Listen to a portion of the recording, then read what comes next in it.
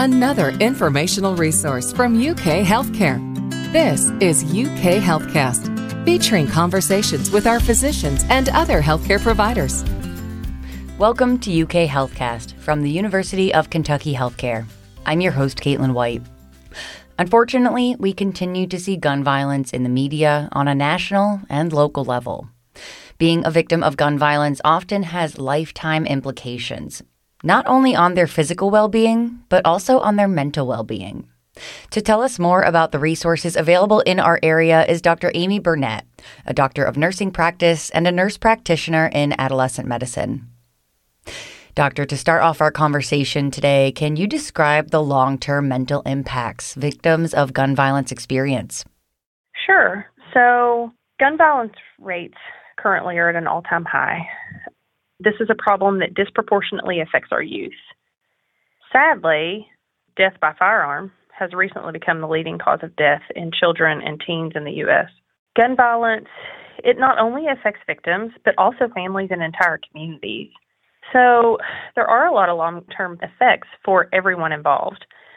For the victims, after the initial trauma, some disability may occur from the actual gunshot wound, but very significant psychological effects after dealing with such a major trauma.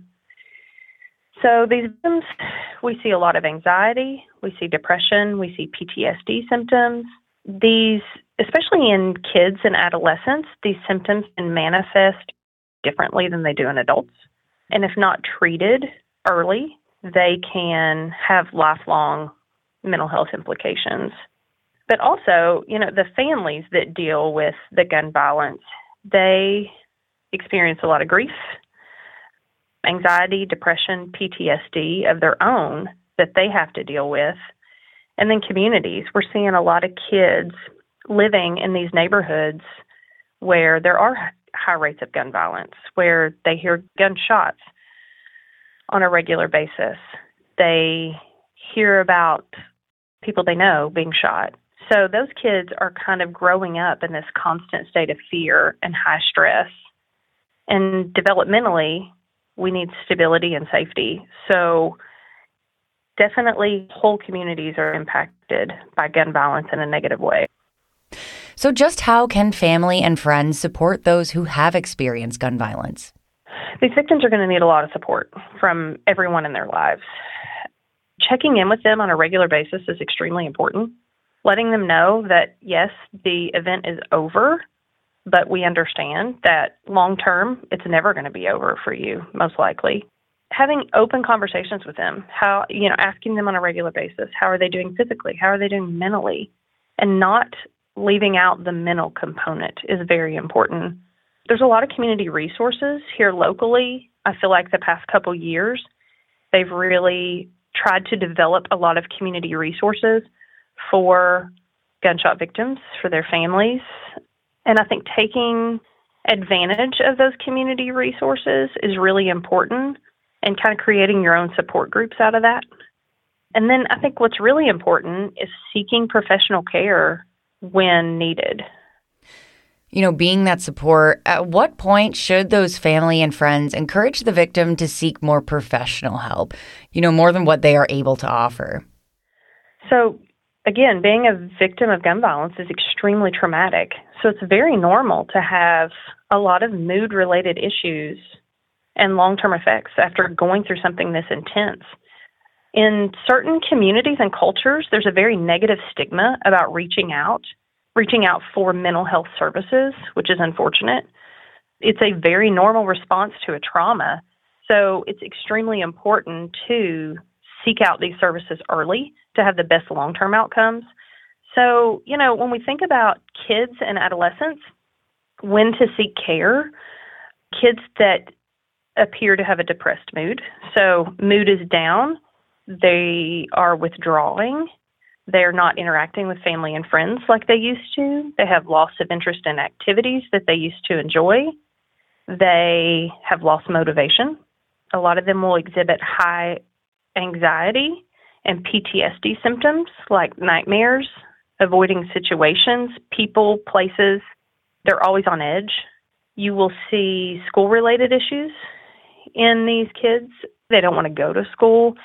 And then if they are going to school, sometimes they'll have a significant drop in grades.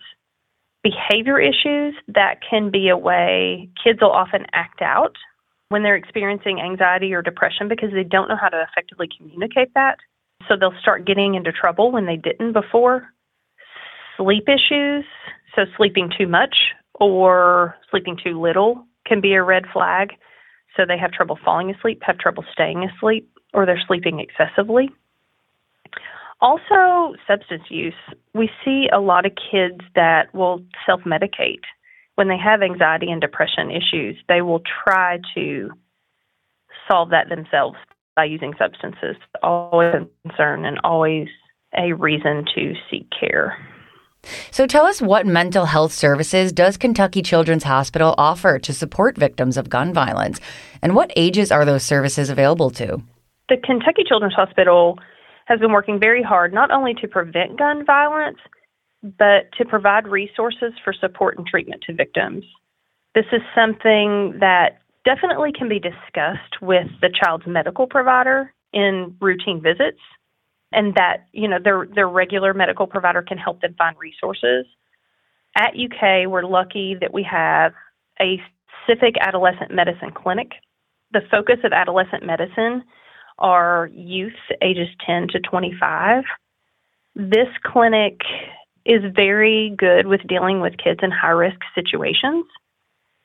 It's a comprehensive primary care clinic, so they come for all their regular needs, but we do regular screening on all patients for mental health concerns. If we notice a mental health concern, then we can connect those patients with mental health services within UK and outside of UK and just help them find resources. So UK does have a lot of resources available at this time. Well, Doctor, this is a difficult subject to cover, but is there anything else that you would like to address that we haven't touched on already?